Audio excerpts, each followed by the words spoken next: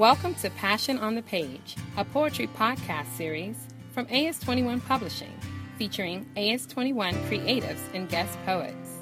Today's featured poet is Eric Weisskott, The Long Century. This is a year of green phenomena. The apples die from all corners. The ocean lawyers the land. The moonshine hiccups, and it is July everywhere, as if certain elms stood for us, smoking somewhere in Morse, and they have fallen for the first time. As if bad explodes, and we are children again, in our own countries, envelopes of ache. We broke our bottles everywhere, damned and okay.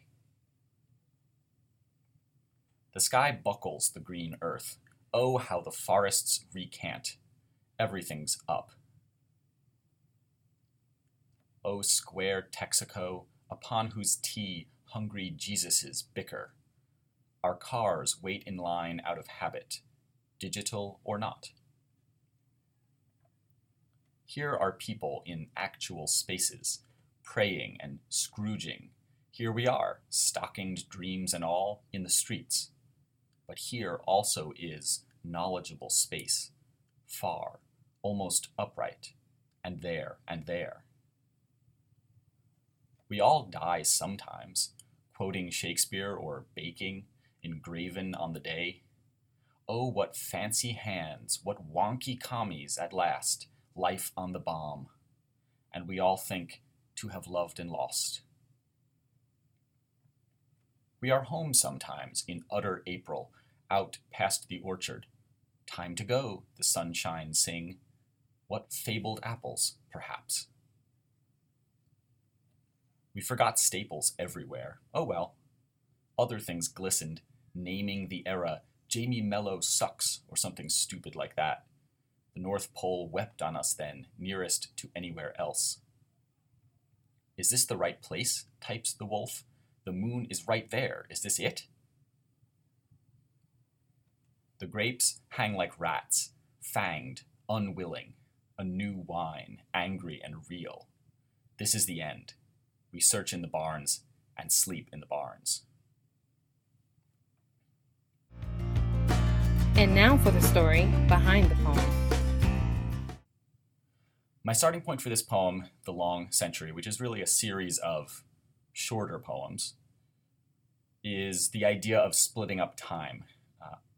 My job is being a professor of medieval literature, so I think quite a bit about how we split up time. And there's this concept in historical study of long centuries and short centuries, specifically in English literature, the long 18th century.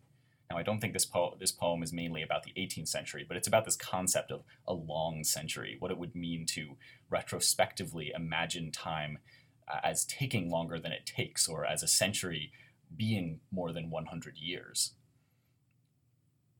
So the poem begins with a year of green phenomena, a way of dividing up time based on seasonality or based on some retrospective understanding of the experience of time. The other feature that I try to get across in this poem is plays on everyday language. I'm very interested in cliches and idioms and the way that they can be made unfamiliar by changing only a tiny little bit of them. Apples might do lots of things from all corners of the world or from all corners of some orchard. Dying isn't really something you can do from all corners, so I was interested in saying something like the apples die from all corners, which sounds almost like it's an obvious English idiom, but then when you think about it, it's difficult. Or the end of the fourth short poem, Everything's Up. On the one hand, this could be, it takes the form of a kind of answer to the question, what's up? But in the context of a sequence of poems about orchards and skies, it sounds more like everything's up in the air, or everything is in the sky.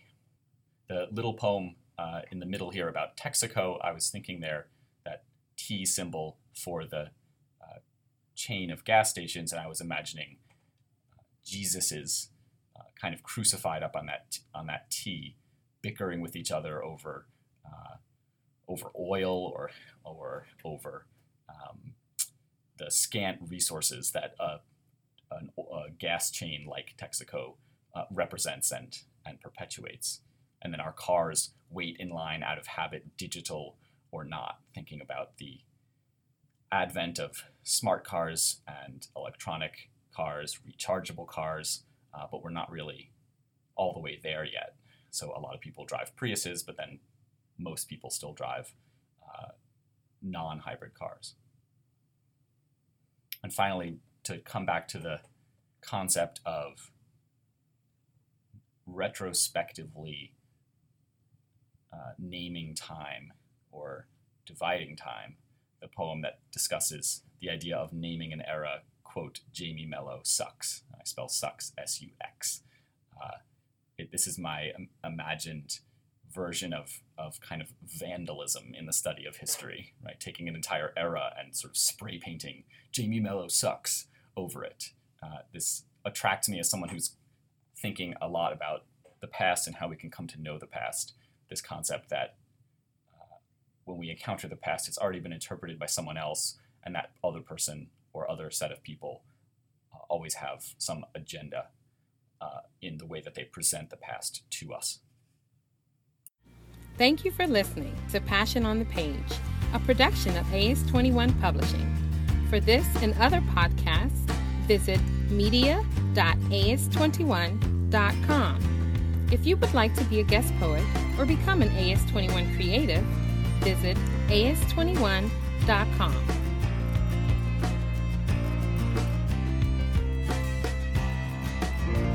Copyright 2018 AS21 Media, LLC.